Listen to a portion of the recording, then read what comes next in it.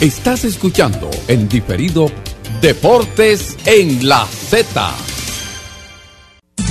Bienvenidos al programa que nos mantendrá al tanto de las más actualizadas informaciones del ámbito deportivo. Desde ahora, en una producción de Bienvenido Rodríguez Z Deportes.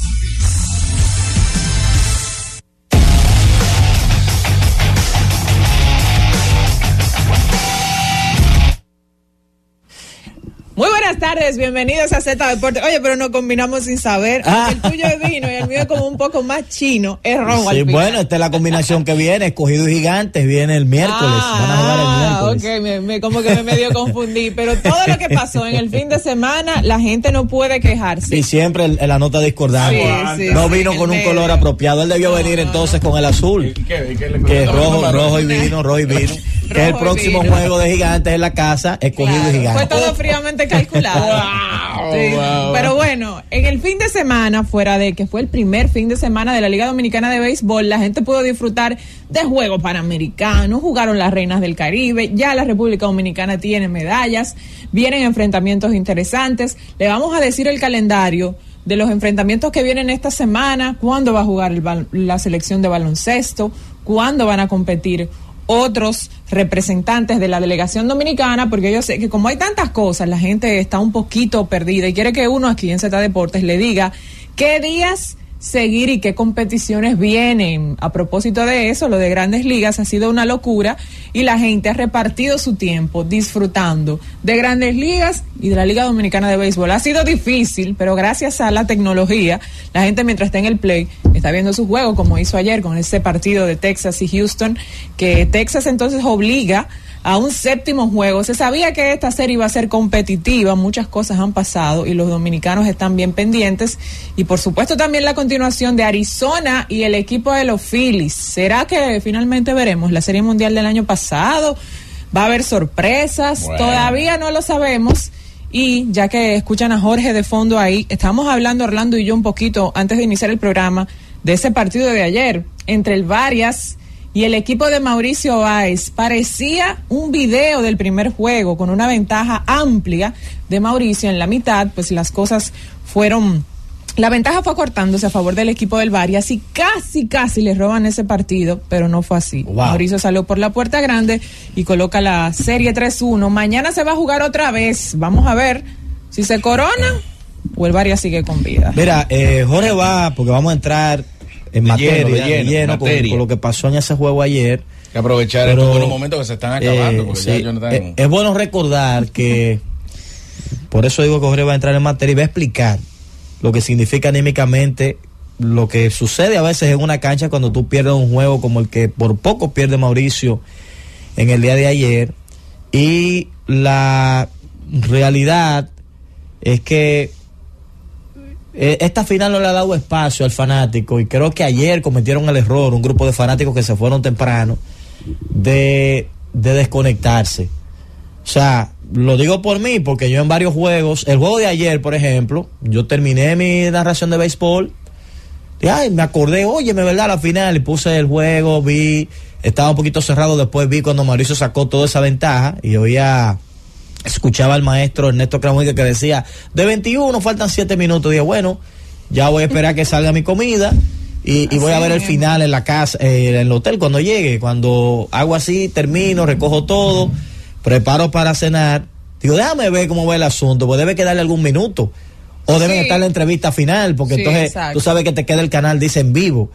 Digo, bueno, tiene que estar ya hablando con los protagonistas. Cuando voy, escucho, están revisando la jugada, una jugada controversial donde escucho a Krawinkel diciendo, esta jugada puede definir el juego. Digo, no, pues este hombre tiene que estar como fuera de foco, porque cómo definir el juego si este juego está abierto.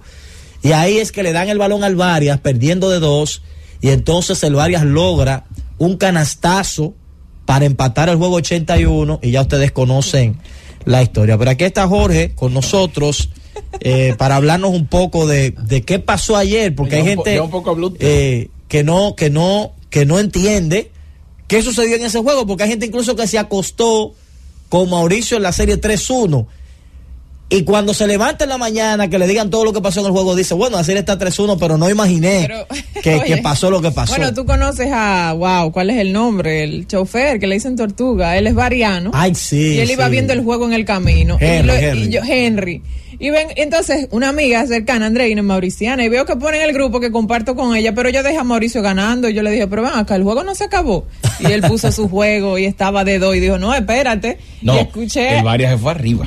Y escuché a Kranwinkel también decir, los varianos, todo, cuando estaba la ventaja amplia, cuando faltaban 7, los 8 minutos iniciando el último cuarto, los varianos no pierden la esperanza, óyeme, después de esos 7 minutos.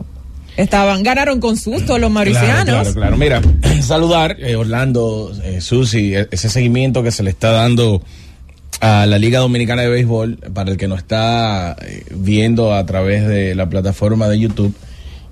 Yo estoy en el grupo, ¿ok? Estoy en el grupo del Rinconcito Gigante. Lo que pasa es que cuando decidieron los colores, ya yo había salido de mi casa. Lo mío es una odisea para llegar aquí. ¿Pero cuántas veces lo de...? No. No, porque ya para que no me vean discordante, porque ahorita llega Jonathan blindado también, entonces dicen que es lo que está pasando aquí. Pero, obviamente lo que está sucediendo en Lidón me gusta porque está generando atención y sobre todo porque equipos... digamos que emergentes, no están pensando en unas águilas cibaeñas que iniciaron no acorde a como normalmente los vemos iniciar. Pasa lo mismo también con el equipo de los Tigres del Licey, sorpresivo el arranque del equipo del Escogido ganando los primeros partidos. O sea, estamos viendo una pelota interesante que no necesariamente vaya acorde al transcurso del Lidón en esta temporada, pero obviamente sí hace que genere la atención y le dé mucha suspicacia al transcurso del torneo. Si nos movemos a lo que está sucediendo en los Panamericanos, pues bien menciona Susi que estamos a la espera del inicio, al menos en la parte del baloncesto, de las selecciones que van a estar tratando de quedarse con la medalla de oro, y nosotros estamos inmersos en estos momentos en el TBS para que, terminando el torneo, se puedan entonces adentrar y comprometerse a tiempo completo los jugadores que están involucrados, tanto por parte de Rafael Varias como de Mauricio Báez, en las prácticas de la selección, y ya tener todo preparado para irnos a tratar de mantener una hegemonía en el área, como se ha venido teniendo quizás en los últimos años, conjuntamente con selecciones como la de Puerto Rico. Ahora, lo del Mauricio Báez, yo no sé, tratando de analizar la situación, como un equipo haciendo todo lo posible para no estar arriba en la serie, la está ganando 3-1. Si ustedes son justos y hacen una radiografía a los primeros 4 partidos y suman el diferencial de puntos, usted se da cuenta que Mauricio ha ganado 3 partidos por menos de 12 puntos sumados. Y el que perdieron. Y si usted hace el ejercicio por tramos, es una locura. Porque Mauricio por tramos.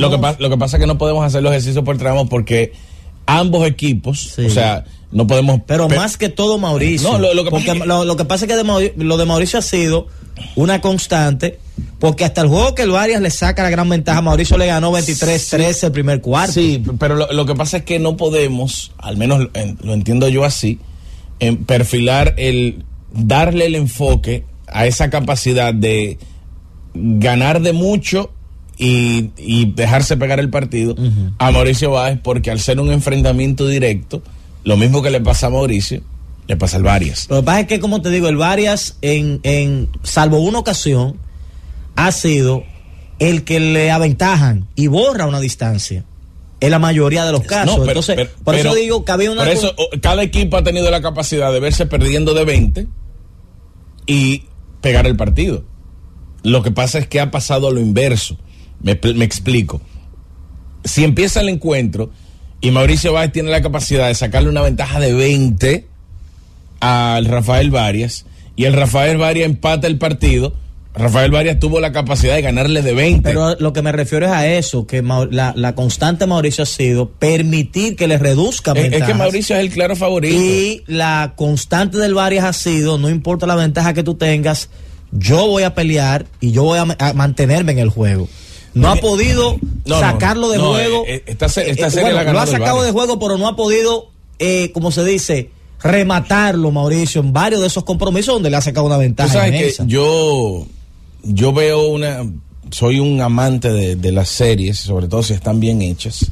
Y hay una de las series de AMC que me gustan muchas series, pero quiero hablar de televisión, de televisión, exactamente. Series finales. Exacto, series de televisión. Gracias, Susi, por hacer el recordatorio. Hay una serie que a mí me encanta que se llama Billions. Oh, sí, muy y buena. esa serie es excelente, y en la penúltima temporada hay un movimiento que hace uno de los protagonistas, Chuck Rose se llama, donde antes de hacer el movimiento, él se reúne con Triple H. Triple H, el de la lucha, que es gerente general, esposo de Stephanie McMahon, que está casada, Stephanie, que es la hija del dueño de la WWE, que en estos momentos acaba de vender una parte en Divior, pero eso no viene al caso. Y en la serie, Chuck Rose se reúne con Triple H para ver cómo él puede convertir en una misma jugada, o sea, en un mismo movimiento, a un villano en héroe. Porque en la lucha libre se da mucho eso, que entra un luchador siendo el odiado por el público y al final de la pelea el público lo está aplaudiendo. Bueno, creo que La Roca inició de esa manera. Ha pasado con La Roca, ha pasado con Bret Hart, a lo inverso. O sea, Bret Hart entró a una pelea contra Stone Cold, que era el malo, y pasó lo y inverso. En medio de la pelea el público se cambió a favor. Pasó, por ejemplo, Cold. En la antigüedad con Macho Man, que pasaba con Randy Macho Man, pasaba con Hulk Hogan, y aquí está pasando con el Rafael Varias. El Rafael Varias está perdiendo la serie y es el favorito del pueblo. O sea, el Rafael Varias está perdiendo la serie, está ganando la serie anímicamente para el pueblo. Pero es los equipos que no son favoritos. Con los equipos que no son favoritos. Eso que está haciendo el Varias, yo no lo había visto nunca. Pero yo creo que también hay pararse a pelear partido tras partido. Todo el que juega contra los Yankees. Eso es lo que digo. Tú sabes lo que va a pasar va a pasar con Licey, sí. va a pasar con Águila. Lo que pasa es que el equipo de los Yankees pueden no ser favorecidos por los fanáticos, por la historia. El problema del Varias es que no es favorecido en esta serie por el dominio que en teoría debe de tener partido tras partido el equipo de Marisabal. O sea, hay mucha gente que quiere que gane el Varias a sabiendas de que no hay forma. Sí, pero también yo creo, Jorge, hay una mezcla de muchas cosas. Está el hate contra Mauricio, que es normal. Mucha gente no quiere que Mauricio gane la final. Y son haters normales que tú tienes porque el éxito de Mauricio ha sido muy constante. Sí, pero esos haters querían a Bameso en la final. Exacto. Esa gente se conformaba con San Carlos en la final. Pero el que llegó el Rafael Varias y el Rafael Varias no está a la altura. ¿Con quién tú crees que está el bamesiano en esta final? Incluso el famoso Gaby, que es uno de los fanáticos más pintorescos. Él tiene dos equipos, tiene Varias y tiene Bameso. Bueno, Bulova estuvo estos días en la final y estaba apoyando al Varias. Entonces, claro. Mira qué pasa. Yo pienso. Pero, porque es un frente patriótico. Lo que pasa es que para mí hay una mezcla ahí. Y lo que el análisis que tú haces es muy interesante. Está el hate de Mauricio, que es normal. Es el equipo que viene temporada tras temporada metiéndose en la final. Hay gente que no le gusta esa vaina. Dice, yo no quiero que ellos ganen. Esta gente broma mucho, están demasiado metidos ahí. Y está, señores, una construcción. Porque hay que ser justos con eso. El Varias llega en 2009 y ya ha ganado unos cuantos torneos en ese tramo y ha construido un éxito, y hay gente que sigue el éxito. Dice, bueno, este equipo ha sido exitoso, yo me identifico con él. Pero esta versión del Varias es quizás, al menos en mi punto de vista, es quizás la versión más, digamos, menos talentosa o con menos expectativas de ganarle a Mauricio en una final. Porque si tú miras más atrás, todos los enfrentamientos eran reacciones divididas. O ganaba Mauricio o ganaba el Varias, pero ambos con dos trabucos. El Varias ha hecho un gran equipo de manera inteligente y con una estructura en relevo generacional. Sí. Tiene Mauricio Báez su generación dorada con Manito. Sí, pero, y con Luis Mal. Y también agrégale a eso y lo puede confirmar Susi, que ya tiene varias temporadas en el distrital. Hay una rivalidad también. O sea, entre esta gente en el distrital y en la LNB, porque eso sí es baloncesto. No la segmente, porque eso sí es baloncesto. No, yo me enfoqué en estos dos equipos. Yo creo que como el Varias ha llegado de la manera que llegó, irrumpiendo, gano un torneo, me meto, estoy en la final, como que es el podemos decir que junto con Mauricio ha sido el más exitoso en ese rango del 2009 a la fecha. Voy a decir algo. Sí, por las finales que han hay tenido. una rivalidad ya entre esa gente. Claro, pero no. Esa ahora. es la rivalidad. Esa es la rivalidad. Voy a decir algo. Y tú sabes que tú lo mencionaste. Voy a mencionar algo. Hay otras cositas fuera de cancha que hacen que esa rivalidad sea más picante todavía. Claro. Que no vamos a entrar en detalle. Voy a decir algo y cierro. ¿Cómo que sí? Bameso, bueno, ya yo no tenemos que oír a la gente, Fidel y esa gente. Bameso no le hubiese dado esa final. Bameso no le hubiese dado esa final a Mauricio Báez, que no salía. Eso, no, pero yo no salía. No fuera tan categórico como pero Bameso no todo el crédito a Rafael Varias. Bameso no terminó mal. Perfecto, pero no sería. No. Sentó a Víctor Lee. Sí, pero es el último juego. Pero no creo que es justo esa valoración tuya de Bameso. Pero que hable el pueblo. Vamos a ver qué dice. Bameso no le hubiese dado esa final a Mauricio. Vamos a la pausa y venimos con los teléfonos, porque este hombre ha encendido la pista temprano en Z Deportes. Z Deportes. Z Deportes. Que hable la gente en Z Deportes. Celulares asterisco 101, Santo Domingo, 809-732-0101. Interior sin cargos, 809-200-0101. Y la internacional sin cargos, 855-221-0101. Bueno, estamos de regreso con ustedes. Oye, te repito. Bameso no le hubiese dado esa final. Esa final no se lo hubiese dado Bameso. Vamos a ver qué dice la gente, qué dice el pueblo. Quizás Mauricio está por encima del TV. Qué barbaridad esta. Hello, buenas. Hay una corriente de movimiento para llevarlo a la LNB, Mauricio. Oye, la primera Ese llamada. Sí es inteligente. Oye, la primera llamada que entró aquí. Este sí sabe de basquetbol. Estás echando, Fidel. Claro que te estoy escuchando, mi querida adorable hermosa Susi. Pero ¿y qué Y te el refieres a humilde, Fidel? que siempre anda con su veneno, FIFA, su veneno. Y mira, hay algo que hay que reconocerle, Orlandito, a estos muchachos del Valle. Es que andan no en una pasola, andan en un Ferrari. Sí, en es esta verdad. cancha. Definitivamente hay que quitarse el sombrero. A este mauriciano que me tienen de brinco y espanto, óyeme, que es del corazón que van a matar a uno. Pero yo creo que sí, había una deficiencia también, aunque el humilde no lo reconozca, sí una deficiencia en el manilleo de... ¡Cuidado! No. Sí, había una Sí, así lo digo, claro, se ha descuidado una serie de cosas que no deberían pasar. Oye, pero es que Melvin siempre acaba a la plancha. Un juego por 20. Por Dios. Pero Melvin tira tiro libre, Fidel. Bien, pero una cosa, cosa, fue Geraldo que falló tiro libre. Una cosa. Y Juan Miguel falló para tiro oír libre. La opinión de Jonathan también. Richard Bautista perdió una pelota. Crédito al Varias. Vamos a poner los puntos sobre las IES. Se supone que Mauricio es superior en el papel, en el personal que tiene. Técnicamente superior son los 8 equipos. Bueno, pero hablamos de la serie. ¿Qué pasa? En cancha, Mauricio ha dominado la mayor parte del tiempo de la serie. O sea, Mauricio, si usted evalúa los juegos, usted tiene que llegar a la conclusión que ese 3-1 no es casualidad, es que Mauricio ha sido mejor equipo en la cancha. Ahora bien, esa chiripiorca, ese derrumbe que le da Mauricio en cada juego, ¿quién es el culpable? Son los asistentes, es el coach, son los jugadores que se confían. Confían mucho en el ¿Qué es lo que está pasando con Mauricio? Que hay un derrumbe constante en cada antes juego. de la siguiente llamada. Tiene que ser el Alguien de la culpable. siguiente Es llamada. la parte técnica ahí. No, pero espérate. Ligeramente, antes de la siguiente llamada. Ligeramente, sin un análisis, No, una vez soltó eso. la parte técnica. No, ¿tú sabes por qué la parte técnica? Pero me Porque está los llamando Melvin Jorge ahora. quiere seguir hablando.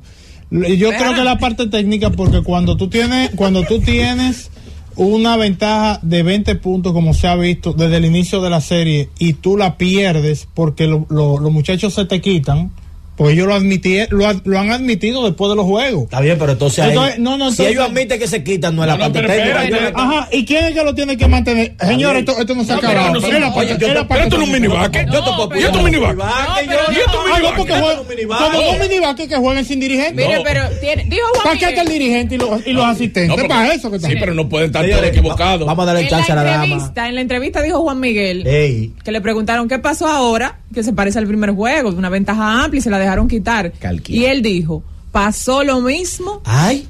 que pasó aquella vez. En el tercer cuarto nos confiamos demasiado, bajamos la defensa. En una, yo le tuve que decir a los muchachos en la banca, haciendo el trabajo que dice Jonathan, que debieran hacer los técnicos, lo estaba haciendo Juan Miguel, diciéndole, ya nosotros hemos jugado 2, nos faltan 2 más, ¿qué es lo que pasa? Nos vamos a pasar vergüenza otra vez.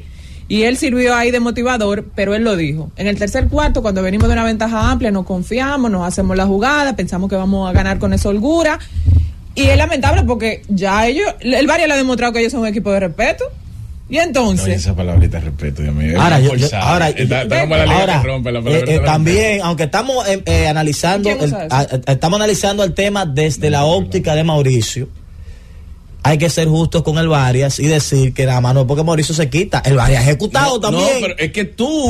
como dice Fidel, es un carrito autocón que andan en la calle. Pero si tú analizas el análisis del amigo, que al parecer vino oxidado... No, acuérdate que... No puede ser que el dirigente es culpable y el cuerpo técnico es culpable de perder una ventaja de 20 si por el talento se creó la ventaja de 20. Tú sabes que entonces, si tú tienes un equipo donde el cuadro titular es superior al que te opone, y tú tienes un equipo donde la banca, tú tienes la profundidad que es superior al que te opone, en teoría las combinaciones del cuadro titular y la banca debería ser funcional y una estructura que vaya corriendo vertiginosamente para que esa ventaja de 20 se mantenga el juego entero. Ahora, cuando tú tienes jugadores que tú tienes años, eso no es fácil también, años viendo que el lenguaje corporal se baja en medio del juego cuando no le dan una pelota, eso no es culpa del dirigente.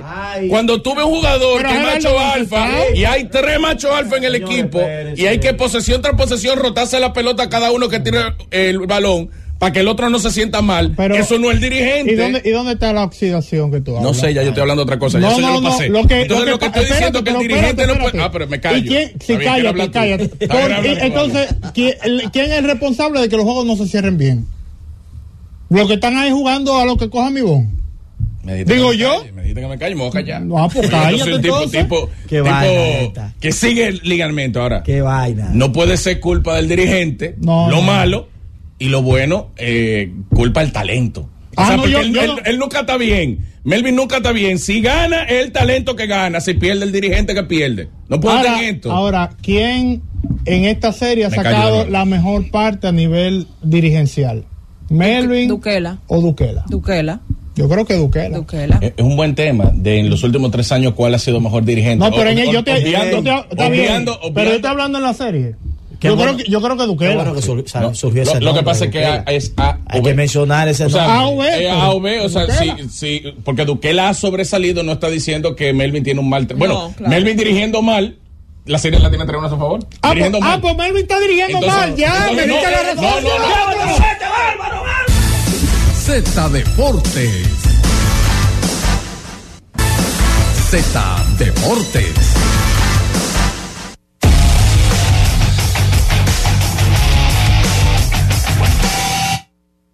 Mira, antes de Orlando, discúlpame, un dato sobre la serie, ya para cerrar ahí, porque le hemos dedicado media hora y es una serie que va a ganar Mauricio como quiera. En 5. En 5. Lo va a ganar Mauricio. Pero espérate, oye esto, pues un dato a favor de Rafael Varia que me quito el sombrero, como dice Juan José. Se han jugado, incluyendo los tiempos extras, 19 cuartos, ¿verdad? Incluyendo los tiempos extras. Mauricio Báez ha ganado 8. El Varia se le ha ganado 10 y un empate que fue el primer tiempo extra que terminó 9-9. Entonces, eso también te va diciendo, si fuera voleibol, la serie tal vez fuera a favor del Varia el día, o si fuera tenis. ¿Tú entiendes? Lo que pasa que es diferente, pero eso también es como una expresión de dominio dentro de los segmentos que tiene un juego de baloncesto. Hay que ver las diferencias por cuartos, porque claramente ha habido en el caso de Mauricio las ventajas. Mauricio ha llevado la voz cantante en este sentido, las ventajas. Claro. Hubo un juego donde el Varias llevó la voz cantante y aventajó, pero casi siempre el Varias ha sido el perseguidor, ha sido el coyote persiguiendo al correcaminos en estos juegos. Muchas veces lo ha alcanzado, pero lamentablemente no ha podido atraparlo. Solo lo atrapó en una ocasión y ese juego que ganó en esta serie que va para el 5º juego que va a ser mañana. Señores, la pelota dominicana Yo creo que sin dudas una de las noticias del torneo es esa información de José Ramírez que le dio a la amiga Yagna Rodríguez de que va a jugar un mes con el Escogido, de que ya eso está gestionado, ese permiso, y que un pelotero de ese nivel, finalista al MVP varias veces en Estados Unidos, pues garantiza estar un mes en la pelota dominicana. Yo creo que le cambia la cara a cualquier equipo, no importa cómo se llame. Esa información de José, y ya habíamos tenido la información de Tatis el fin de semana haciendo el primer picheo en San Pedro, de que también él garantiza 20 juegos para las Estrellas, que 20 juegos de un pelotero de ese nivel, claro, en la pelota dominicana, señores, eso es fenomenal. O sea que son dos noticias muy favorables para los fanáticos, pero en especial a la fanaticada roja y a la fanaticada verde. Oír que dos nombres de ese nivel que están fuera de la galaxia invernal, oír que ellos van a estar disponibles, yo creo que es una gran cosa para esos dos equipos. Bueno, yo creo que también ahí sumarle el tema de lo que se mencionó en la pretemporada, lo que dijo Jesús Mejía, el gerente de Toros, con la conversación con Vladimir Guerrero Jr.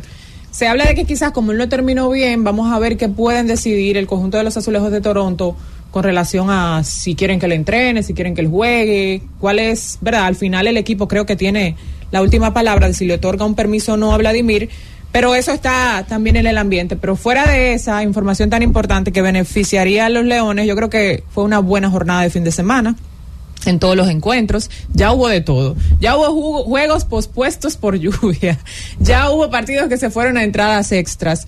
La gente pudo disfrutar de los partidos, los 4 primeros de la jornada. Hoy hay juego también, mucha gente pensaba que era libre, no, recuerden que hubo una actualización en el calendario por el tema de la serie en Estados Unidos, que ya será el próximo 10 de noviembre, y mañana es el día libre y se retorna el miércoles, pero hubo de todo este fin de semana y el récord así lo evidencia. Unos Leones del Escogido que empezaron pues bastante bien, tenían un tiempo, y me llamaron mucho la atención unas declaraciones de Franmil Reyes, que está desde el principio, al igual que Junior Caminero, diciendo, oye, yo no había estado en un clubhouse tan animado desde la última vez que yo estuve en un equipo de Grandes Ligas. Sí, porque hay que decir eso, el récord es 2-2, el Escogido comenzó ganando 2 y luego ha perdido 2 en línea, pero no necesariamente eso refleja lo que se está viviendo en los equipos.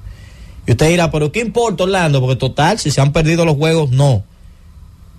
Ese es el comienzo de que las cosas buenas sucedan, cuando el ambiente está agradable, cuando ellos se sienten cómodos, y más un muchacho que no había jugado, que está en un nivel como Caminero, que es un nivel bien alto, un muchacho que jugó Grandes Ligas, que se exprese de esa manera, yo creo que es muy bueno. Claro, yo creo que el Escogido ahora tiene una tarea, y es que después de haber ganado esos 2 juegos, son 2 derrotas no comunes las que tiene el Escogido. Le dan una tanda de palos en San Pedro de Macorís, y ayer su defensa se derrumba.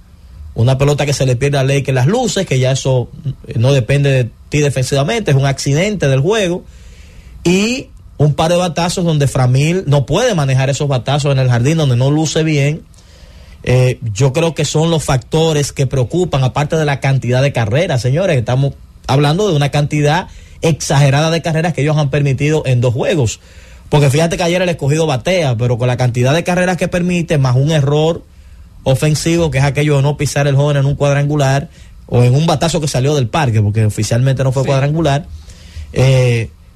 Son detalles que no son buenos para ti como equipo en un torneo que apenas está comenzando. Sí, claro, todo cuenta, un torneo muy corto. Yo creo que aparte de esos nombres estelares que ya se han anunciado que podrían estar viendo acción, algunos de forma oficial, otros como el caso de José Ramírez, con la información que ofreció la colega Yagna Rodríguez, pues te habla de que y el material que está disponible para el inicio de la temporada. Tú revisas la mayoría de los equipos y hay un muy buen material, tanto jugadores veteranos así como jugadores jóvenes, y parece que va a ser un torneo bien competitivo en ese sentido. Ya los equipos poco a poco veremos en los próximos días cómo siguen sumándosele piezas, y digamos que para cuando el torneo vaya a cumplir su primer mes, quizás el nivel sea bien elevado. Y digo quizás el nivel sea bien elevado porque todavía muchos de esos jugadores jóvenes estelares permanecerán con su permiso de poder accionar en la liga, y ya otros jugadores establecidos en grandes ligas o ya bien cotizados también pues verán acción. Y bueno, se expresa en el standing. Sí. Todo el mundo está pegado. Nadie se ve superior a nadie en este momento. Yo creo que la otra nota llamativa del torneo son esas 2 blanqueadas que los Gigantes han permitido en casa. Usted barajaba las fichas, usted la colocaba de la manera que usted quisiera y no había manera de que alguien proyectara que con la estructura que tiene Gigantes, con esa alineación que ellos tienen, usted podía decir, bueno, le cayeron a palo los primeros 4 juegos o le cayeron a palo los primeros 2 juegos en su casa, como que estaba en el panorama. Porque la mayoría del staff de picheo son importados, muchos de ellos no tiene la garantía de cómo iban a lucir, pero que sean blanqueados 2 juegos de manera consecutiva en casa en una temporada que está iniciando, porque no es que agarró Raúl Valdés y César Valdés y se comieron a los Gigantes, por ejemplo, en San Francisco le tiró uno 6 innings y el otro 7, no es eso. Es que en un torneo que está iniciando, con gente que está debutando incluso, de repente el conjunto no ha podido ser la pesadilla ofensiva que históricamente han sido en esa casa. Es más, en 9 años que tengo en el conjunto no recuerdo una temporada que comience de ese modo, sin batear nada en la casa, y junto con Matrillé estamos haciendo el ejercicio y no llegamos a recordar alguna temporada donde en los primeros 2 juegos, aún aquellos Gigantes que eran débiles y esas cosas, bueno, el Gigante del primer año le ganó a las Águilas un 25 de octubre, para que ustedes tengan una idea. No recordamos un caso donde los Gigantes en sus primeros 2 juegos no hayan anotado una sola carrera en su casa en esos 2 primeros partidos. También rescatar del fin de semana, en estas primeras 4 fechas, lo del uso del reloj. Yo creo que el tiempo ha sido más o menos decente con relación a la duración de los partidos. Recuerden que ha habido demoras por el tema de la lluvia, y quizás por eso no tenemos un medidor tan exacto para poder tener jornadas normales y decir, mira, este es el tiempo y demás. Obviamente, si uno se pone a revisar los marcadores al final y sacar uno mismo el cálculo, uno puede ver que hay disminución en los juegos, en minutos. Bueno, pero eso te iba a decir que quizás la liga, no sé, desconozco, me imagino que sí, o alguien encargado de eso lo hará de manera oficial, por lo menos la primera semana y demás, para uno más o menos tener la información más exacta, porque a ellos les beneficia, de hecho, claro, que se dé esa información oficial. Repito, me imagino que están esperando que se acaben las primeras fechas, quizás mañana, que es día libre, para que se otorgue esa información un poquito más exacta. Mira, los Gigantes el año pasado, 3 horas 38 minutos, los partidos donde, ¿verdad?, los Gigantes accionaron. Y este año el promedio está en 3 horas en los 4 partidos. Obviamente eso es el tiempo real, porque si un partido se demora por lluvia, no se está jugando, y eso no se, digamos, no forma parte del conteo, ¿no? Pero sí, en realidad se ha visto que los partidos son más ágiles. Sí. Ya desde los entrenamientos, inclusive los partidos de entrenamiento son un poco, a veces son más largos. Y ya se venía viendo el impacto de jugar con el reloj. Ojalá y eso se pueda mantener. Yo creo que, bueno, estamos hablando de que 3 horas para este béisbol, yo creo que es fenomenal, y dado las circunstancias inclusive comerciales de la propia liga, tú sabes, ahí los breaks comerciales son un poquito depende mucho de cómo la configuración comercial de los equipos. Fíjate que entre bateador y bateador hay 40 segundos. Y va creciendo, porque aquí en Grandes Ligas son 30. En Grandes Ligas tú arrancas la temporada y sabes lo que hay. Aquí la temporada arranca y muchas cosas se van agregando, que llega el círculo de espera, que llega tal cosa, que de repente la pausa grabada te agregan 30 segundos, que viene aquello. O sea que en esa transformación hay que ver cómo se sigue haciendo el ajuste para que todo cuadre. Mira, colocaba Víctor Iloné en su cuenta de Instagram una relación de cómo anda el picheo abridor, y que era algo que rescaté incluso en el grupo nuestro de comunicaciones de Gigantes. Decía que aunque el equipo ha permitido 2 blanqueadas allá en la casa, hay un dato positivo, y era que el picheo se ha portado bien. sea, es diferente cuando a ti te blanquean y te caen a palos también. El picheo ha hecho su trabajo, 2 juegos que llegaron 0-0 al séptimo, oigan eso, y en ambos juegos la primera carrera llegó por jonrón de un bateador zurdo del equipo visitante, que es otra trivia rara que se ha dado en San Francisco en los primeros juegos. Gigantes, hasta el momento el picheo abridor 1.50, son los líderes en promedio de carreras limpias permitidas. El Licey, que es un asiduo en esa estadística en los últimos años, 1.59 su picheo abridor. Imagínate, tienen el dúo de Moyer y Valdés, que ambos ya lanzaron esta temporada. Las Águilas 2.04, eso es muy agradable, principalmente ayer Williams tiró muy bien.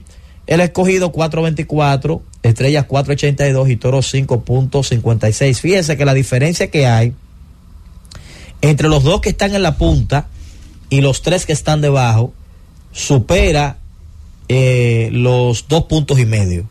Entonces yo creo que eso es muy grande, tomando en cuenta que es un torneo donde se enfrenta todo el mundo contra todo el mundo, no son divisiones diferentes, sino que es un todos contra todos todo el tiempo en la pelota dominicana. Bueno, y donde sí se está expresando un dominio en términos de picheo, pues el picheo abridor, el picheo de relevo, las primeras fechas, 3 partidos para las Estrellas Orientales, 1.62 wow. La efectividad. El que le sigue, que son los Tigres del Licey, 3.32. El bullpen de las Estrellas ha permitido 3 limpias en 16 y 2 tercios. Que también hace rato tratable que las Estrellas han tenido el mejor bullpen de la liga, tienen unos años ya mostrando ese músculo de un bullpen muy sólido. Hoy hay juegos, hoy continúa la jornada, los Gigantes van para San Pedro a visitar a las Estrellas. El primer Licey Águilas también. Primer Licey Águilas que va a ser en Santiago. En el Estadio Cibao. En el Estadio Cibao, el primer Licey Águilas y el primer juego después de toda la controversia y todas esas cosas, así que pendiente. ¿Cuál es la controversia? A Bonifacio, que va a salir a batear a ver qué color va a llevar al home. Y en el Quisqueya los Toros van a estar de visita. Y en el Quisqueya entonces los Toros visitando al Escogido, un enfrentamiento ahí interesante, los Toros que se les suspendió el juego ayer. Y entonces van a tener esa batalla ahí, Escogido y Toros, aquí en el Quisqueya. Así que ese es el panorama para este lunes. El primer día de descanso va a ser mañana, que bueno para los fanáticos del béisbol, porque mañana descansa la pelota, pero sigue la final del TBS. Mañana hay juego de básquetbol en la parrilla, y vamos a ver entonces qué hay con relación a nuestro torneo. Tiempo de hacer otra pausa y regresamos, Cundo, porque ayer hubo pelota de Grandes Ligas. Houston buscaba llegar a la Serie Mundial, pero Texas se puso malcriado en todos los sentidos, incluyendo un pleito que hubo el fin de semana, donde hay gente que está en desacuerdo con las decisiones que tomó la liga. Volvemos. Z Deportes. Z Deportes.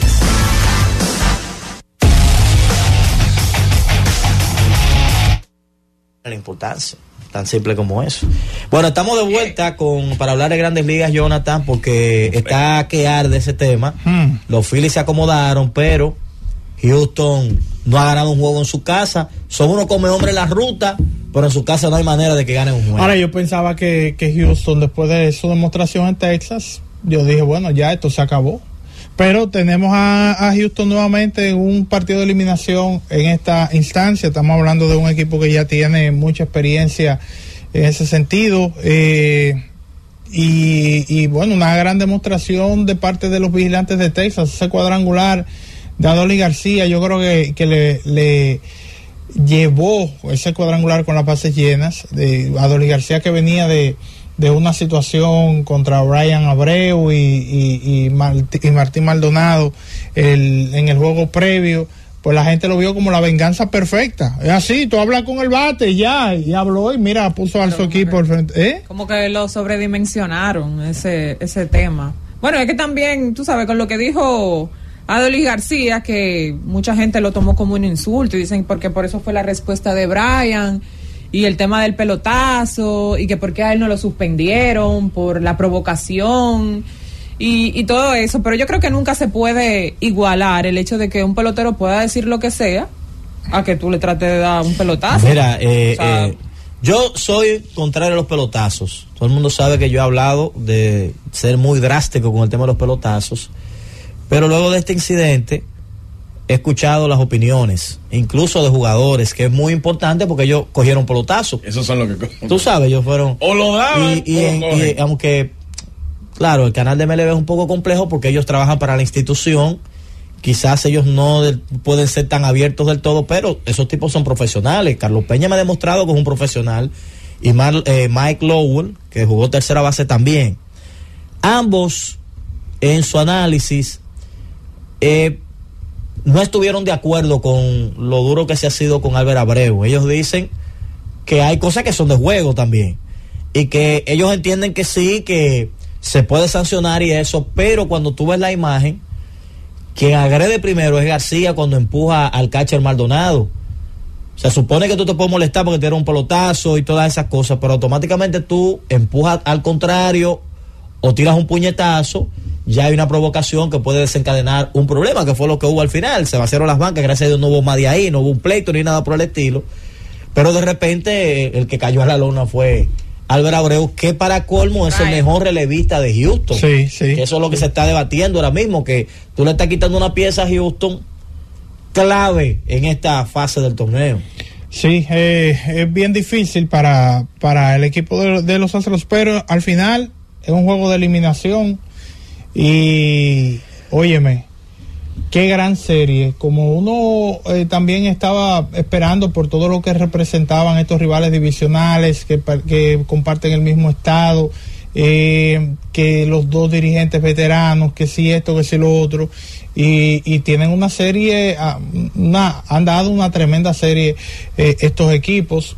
Y Framber, ¿qué vamos a hacer con Framber? Bueno, qué mal le ha ido a Framber en esta postemporada. ¿Ustedes recuerdan la temporada pasada que él sí tuvo un juego malo en postemporada? De hecho hablamos de eso, pero ese 0-3, esas carreras limpias de ayer no ha estado para nada bien. No, lamentablemente no ha estado bien Framber.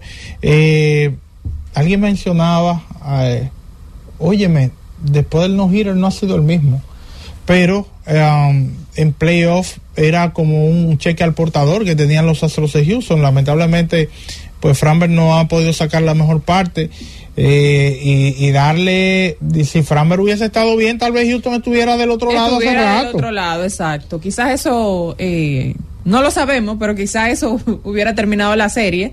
De lo contrario, en el lado contrario está Cristian Javier, que ha tenido una muy buena postemporada, y que sería entonces el abridor de este último juego.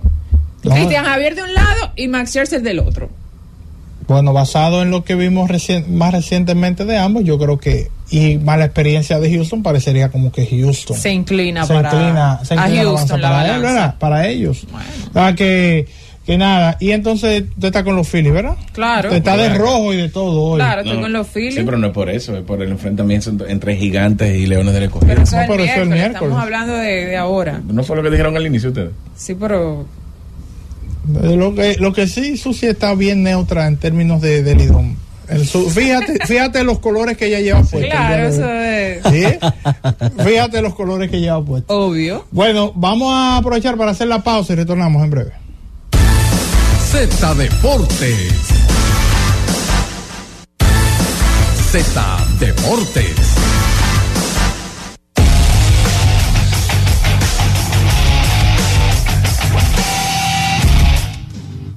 Estamos de regreso con más de Z Deportes y en la línea telefónica tenemos a Antonio Mir, el presidente de la Liga Nacional de Baloncesto. Hace unas semanas, casi un mes, nuestro querido Jorge Mota, ¿verdad? Como relacionador público de la LNB nos mencionó que la LNB iniciaba el 9 de julio del próximo año 2024, pero más reciente, Antonio, Abadina anunció la fecha del torneo del 2024 que iniciará el 28 de agosto, es decir, que ambos van a coincidir. ¿Estaba la liga en conocimiento de que sería así o se enteraron como nosotros? Bienvenido a Z Deportes. Realmente nos enteramos de la misma forma que ustedes. No lo estamos escuchando. ¿Está ahí? Sí, aquí lo tenemos en la línea. Vamos a ver ahora. Adelante, Mir, saludos. Muy buenas tardes. Ahora sí. Realmente nos enteramos de la misma forma de ustedes. Nosotros habíamos pautado debido a una reunión que sostuvimos las principales asociaciones del país y la Liga Nacional de Baloncesto con el presidente de la Federación, Rafael Uribe, donde cada torneo planteó su fecha de juego. La liga había planteado jugar en junio y a petición del mismo presidente movimos a julio porque el seleccionado dominicano va a jugar el repechaje, que es de suma importancia para el país, y el tiempo de concentración va a ser de casi 30 días y no hay ningún torneo que pueda pararse por 30 días.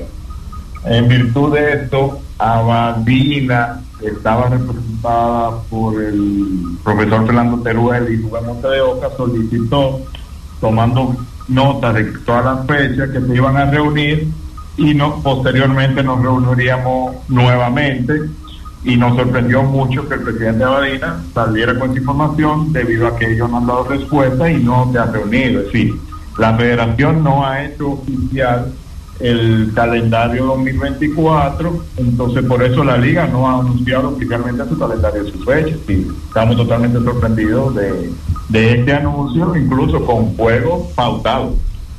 Wow. Entonces, en la duración del torneo del año del próximo año, ¿cuál será? ¿Qué tan largo será el calendario? La liga tenía contemplado jugar desde el mes de julio hasta octubre, finalizando a mediados de octubre. Ok. O sea, julio, agosto, septiembre, octubre, o sea, 3 meses y algo, porque la información que había recibido era que se iban a acercar a los 5 meses de competición.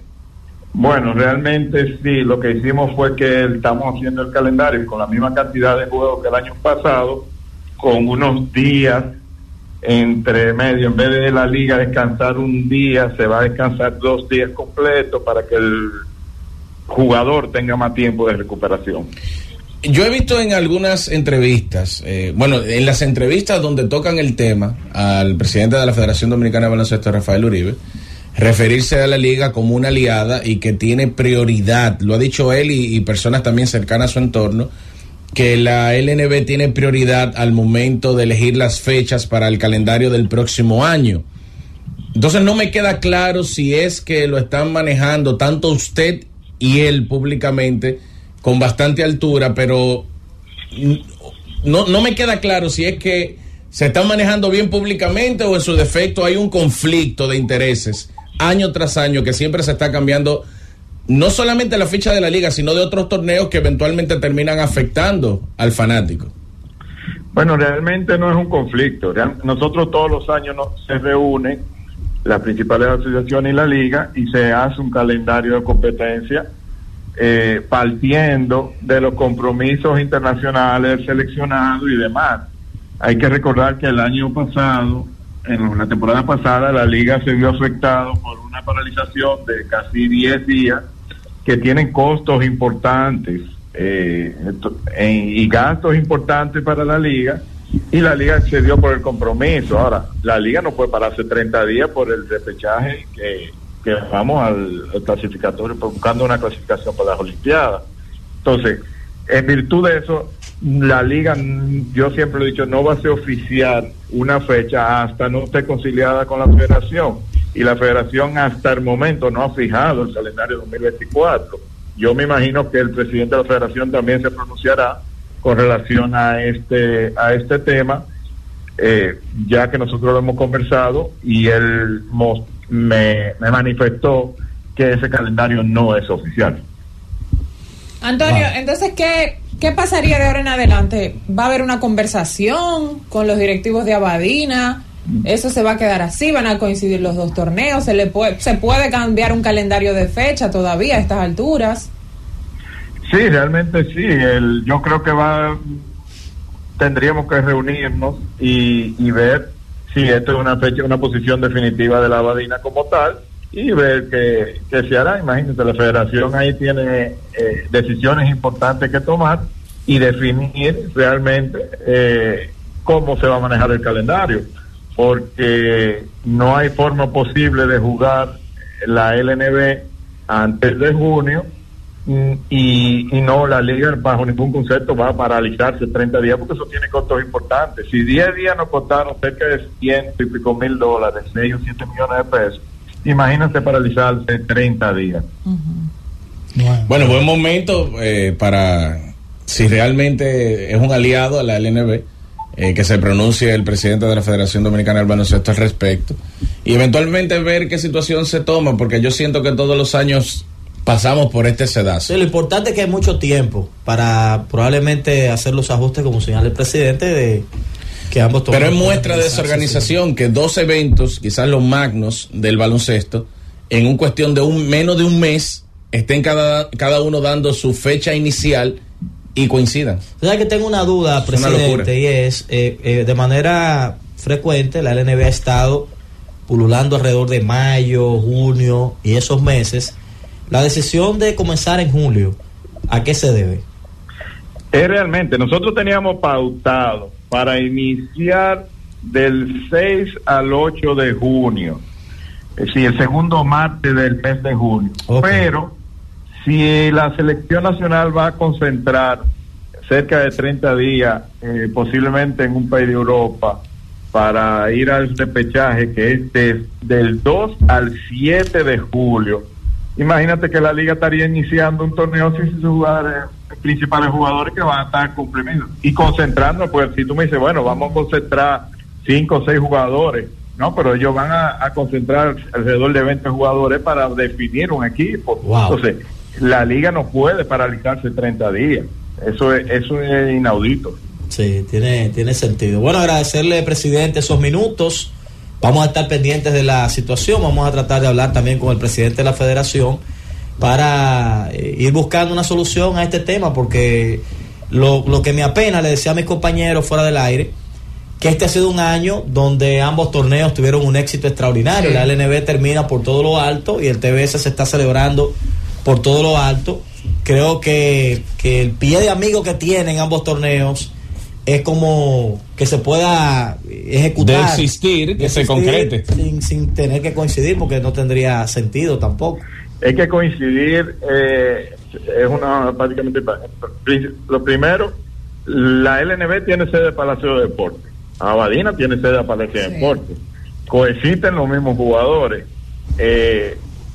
Ya sería entonces un tema muy difícil, sobre todo para la federación, buscar un equilibrio en ese tipo de situación. Es así. Realmente la liga, la posición que tiene con eso es que vamos a esperar que la federación hable o fije una posición oficial con relación a esto, pero la liga nunca va a hacer oficial un calendario sin haberlo conciliado con la federación y las principales asociaciones del país. Bueno, muchas gracias, presidente. A la hora. Bueno, vamos a ir a... que tenemos ya... vamos a ir a pasar con Wellington para que nos hable de la Fórmula 1 y la proyección del año que viene. Wellington, que está decepcionado del desempeño del flujo de la Fórmula 1 este año, por eso tan abierto a favor de Red Bull. Lo noto en su cara, no es que él me lo ha dicho. Se comió bueno ahora ¿Usted ha probado el buen pan? Nos fuimos a nivel de buen pan. Tienen 2 tipos de buen pan. Wow, buen pan. El pan de fruta, chiquitico. El buen pan que viene pan de fruta en chiquitito y otro que viene No, fue chiquitito que comimos. El buen pan es el pan de fruta. El pan de fruta es el chiquito. Sí, con leche de vaca. Parece papa. Exacto. El pan de fruta es chiquito. Hable conmigo de eso. Con leche de vaca, con su toquecito de café. Eso con un huevo es perfecto. Eso sí, nadie puede amanecer al lado suyo. ¿Usted se imagina de que Verstappen comiendo buen pan? Bueno, señores, sí, el fin de semana fue bueno, muchas carreras, señores, tuvimos de todo tipo de carreras, MotoGP, tuvimos el campeonato de la F1 Academy, el campeonato de la Porsche Deluxe, donde corrió Jimmy Gibre, quedó en 4º lugar, pero ya tiene el campeonato en el bolsillo, ya es campeón.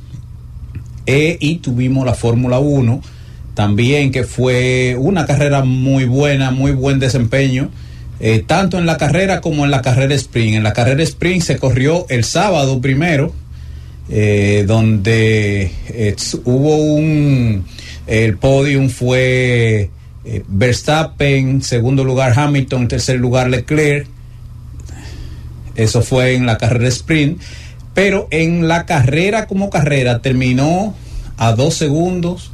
Verstappen en el primer lugar adelante, tuvo un problema aparentemente, si no era una historia de las psicológicas que usan los pilotos diciendo que tiene un problema de un tipo, sino que tiene presión de que el otro lo viene, Hamilton venía recortándole mucho tiempo atrás, pero los Ferrari no le pudieron recortar, solamente el Mercedes. Pero la carrera terminó con Verstappen en primer lugar, Hamilton en segundo lugar, y en tercer lugar terminó Lando Norris. Pero ¿qué pasa?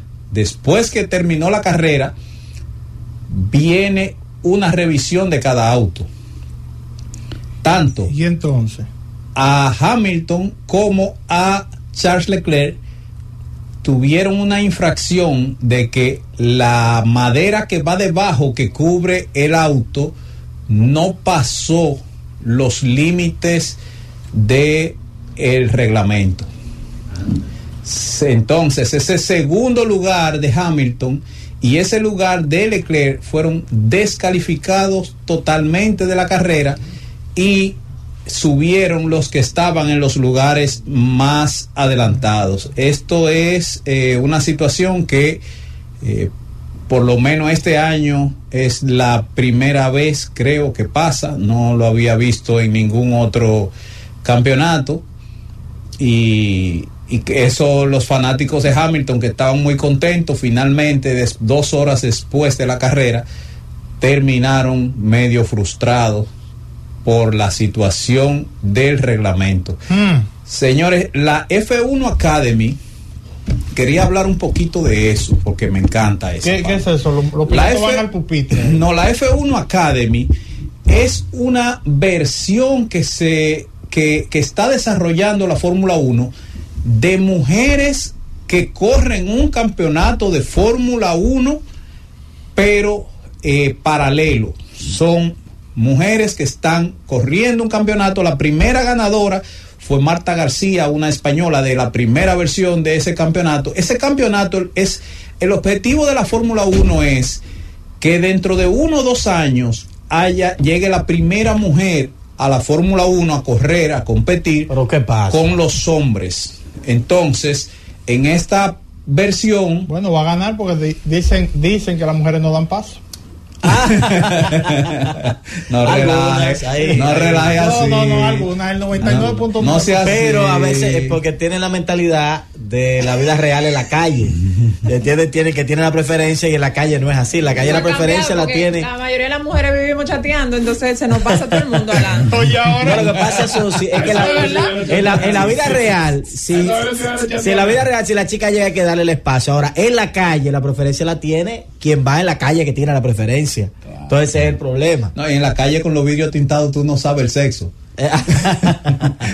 Sí, porque son injustos con la mujer también. Sí. No es que es un desastre. Eso tiene que ser una mujer. Es una falta de respeto a las damas. Sí, exactamente. Es una falta de respeto suya. No me mire que yo he andado con usted. ¿Y por qué él te mira así? ¿Por qué él te mira así, hijo? Si yo anduviera con los vidrios pintados, todo el mundo pensara que yo soy. Pero no, las mujeres manejamos más rápido que tú. Qué barbaridad. Claro. Sigue. Principalmente ella, y que no me hagas recordar una experiencia que tuve con ella. Me están cogiendo mi tiempo para checar. Susi la Racing le llaman. No, chate, si no, cuando pregúntale a José Luis Montilla. Que pero, ¿cuánto te toma a ti llegar a San Francisco de aquí, de la capital? 3 horas. No, yo me voy en 3 horas porque yo me paro varias veces. Bueno, 2 horas. 2 horas ya. 2 horas.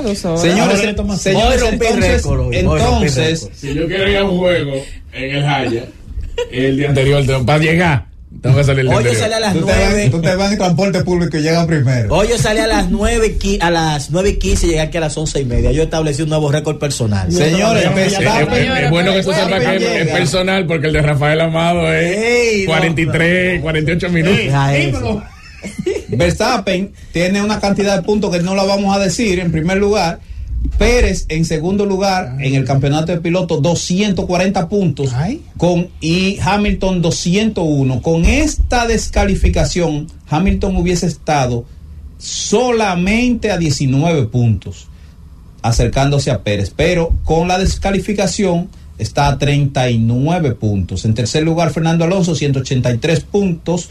Carlos Sainz, 171. Lando Norris, 159. Le pasó en este fin de semana, le adelantó en un puesto a Charles Leclerc, que tiene 151 puntos.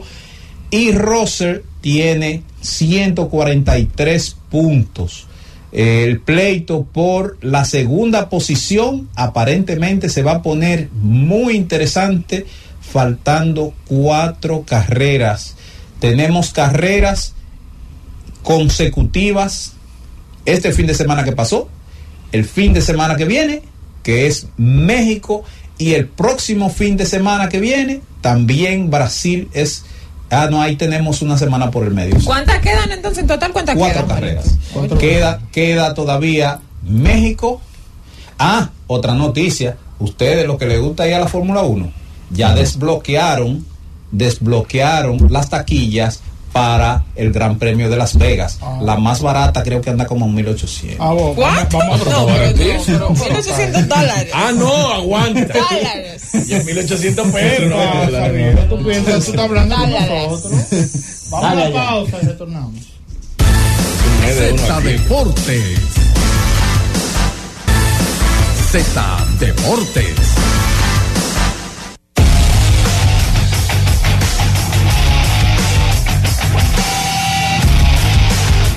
Te duran 3 meses. Retornamos con más de Z Deportes y está Tenchi Rodríguez con nosotros. Saludos, Tenchi.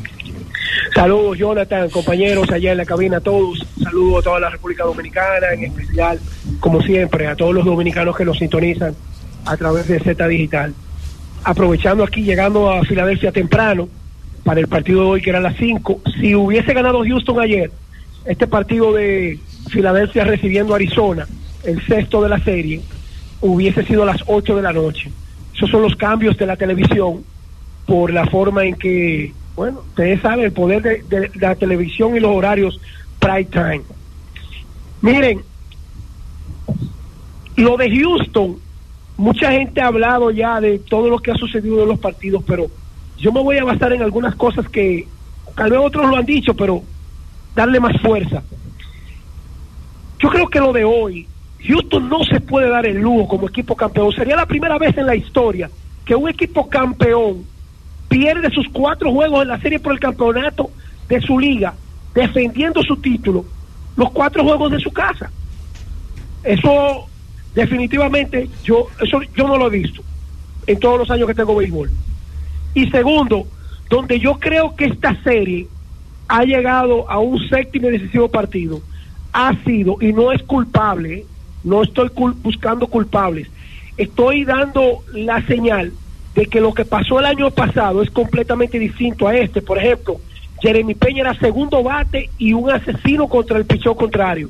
Este año, Jeremy Peña, desde el 5 de julio no conecta un cuadrangular. Desde el 5 de julio, ese muchacho no ha vuelto a dar un jonrón. Imagínense ustedes la falta de esa ofensiva que, equilibrada con su defensa, ayuda a conseguir victorias. Pero si usted le suma eso, jugador más valioso de la Serie Mundial del año pasado, y Framber Valdez, que pudo haber sido el jugador más valioso de la Serie Mundial también, con 2 de las 4 victorias el año pasado en la Serie Mundial, Framber Valdez no ha sacado la cara por el equipo de los campeones. Entonces yo creo que ahí ha estado el bache que ha necesitado Houston y que lo ha tenido en contra para lograr haber vencido a un equipo que, cuando prende su ofensiva, sobre todo como visitante, ha sido extraordinario. Sin quitarle mérito al mismo Houston, que ha ganado 11 de 12 en la ruta y que le ha ganado 8 partidos en línea al equipo de Texas en su casa, incluyendo la serie regular y postemporada. Vamos a ver, lo de Filadelfia hoy, yo creo que esta serie termina hoy. Aaron Nola está a modo como lo querían los filadelfianos, como lo querían los Phillies de verdad, y con este ambiente del Citizen Bank Park, que por cierto acabamos de llegar en este momento, y ya muchísima gente alrededor del estadio, con este ambiente hostil del fanático de Filadelfia, yo creo que juega muy distinto el equipo de Arizona en este estadio. Creo que con Aaron Nola, esa ofensiva y la confianza de tener el fanático de tu lado. Mucha gente dirá, bueno, pero ¿qué tanto incide en el béisbol el fanático si está tan lejos? Geográficamente y de la manera que está estructurado este estadio, el fanático, no hay 3 estadios que estén más cerca al fanático que el terreno, que el Citizens Bank Park. De todos los estadios que yo he visto, la distancia del fanático al terreno es mucho más amplia que la que se vive aquí en el Citizens Bank Park, y por eso la incidencia del fanático es la mayor de todas las grandes ligas. Lo dejo ahí. Señores, no puede pasar desapercibido. Te tengo una pregunta antes de... sí. Déjame decirlo, Jonathan, rapidito. Dale. El hecho de nosotros tener 5 dominicanos en la NBA y que Chris Duarte, parece que lo que Sacramento vio, le dio la oportunidad de reconfirmar de que el hombre está en condiciones de darle la opción que existe para garantizarle su contrato. Y lo de Justin Minaya, nosotros estamos felices y contentos porque Justin Minaya, más que el hijo de Omar Minaya, es un hombre que ha trabajado para estar donde se encuentra, y realmente quedarse con el equipo con un contrato de doble vía, que imagino que Jorge lo explicó y debe estarlo explicando, porque muchos todavía se preguntan, contrato a doble vía, ¿qué es eso? Bueno, mientras tanto Justin Minaya se ha ganado un puesto con el equipo de Portland, al igual que Lester Quiñones, y ni hablar de Al Horford en su temporada número 17.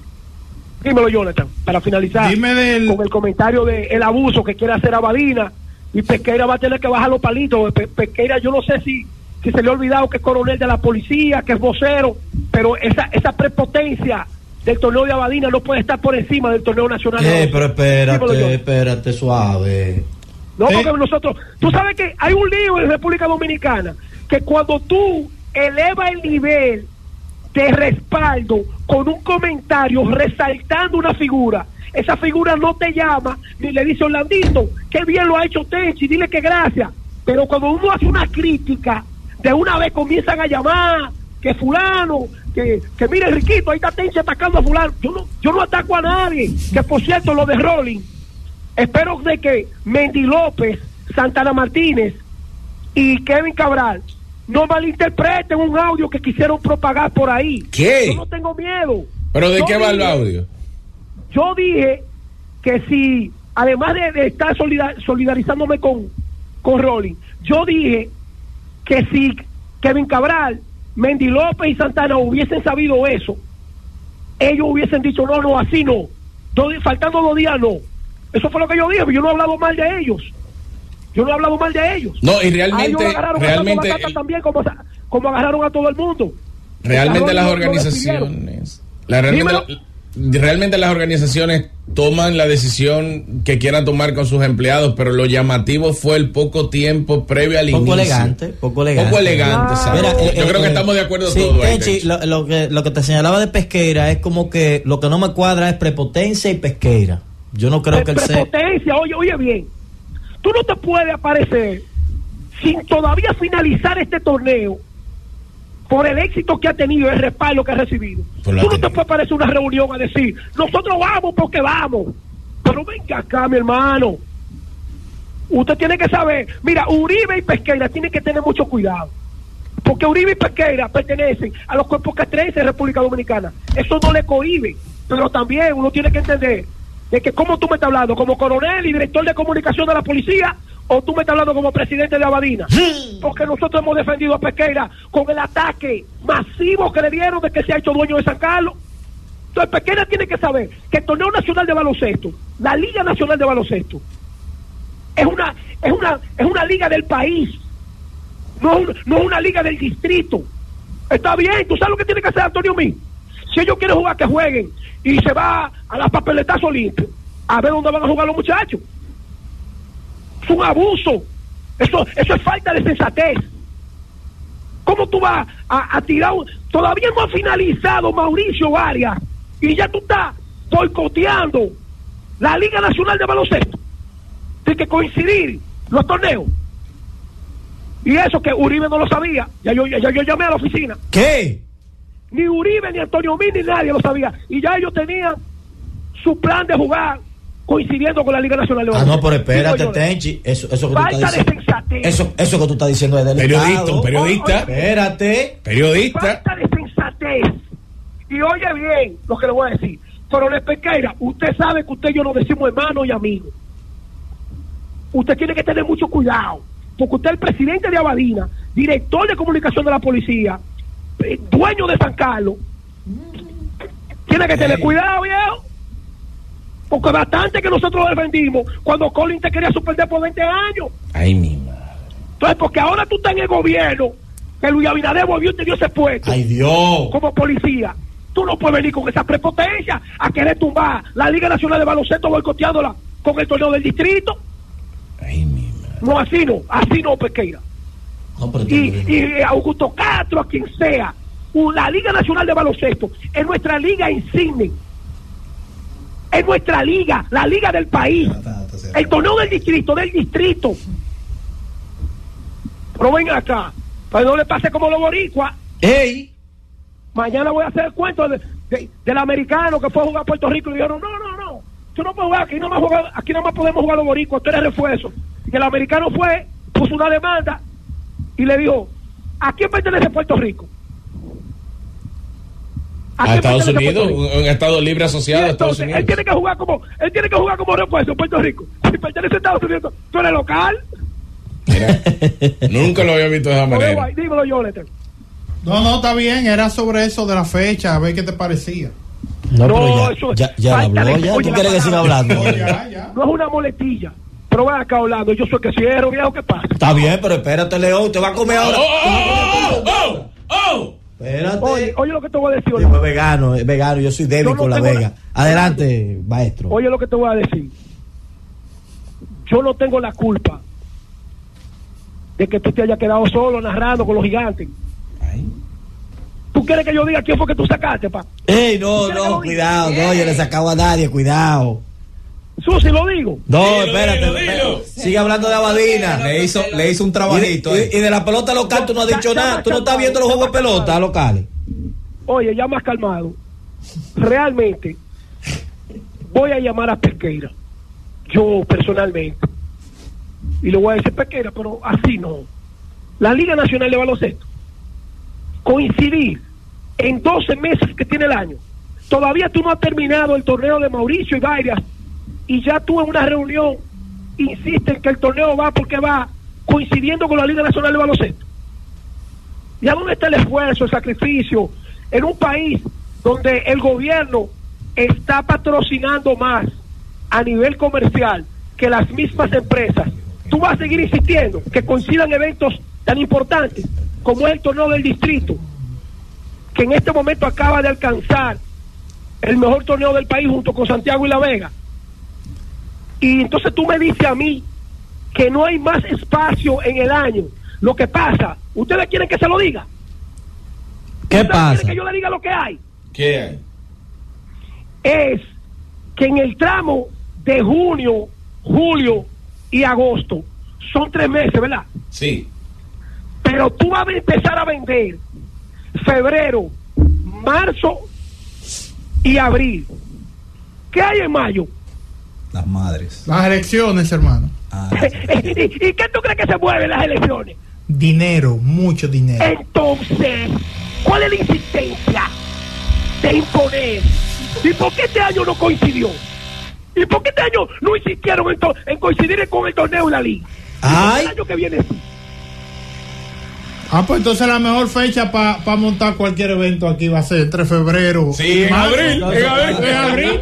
Pero cada 4 años. Hermano, no solamente para montar torneo. Wow. Todo el pica pica sabe que de febrero para allá, porque tú nada más estás pensando en mayo.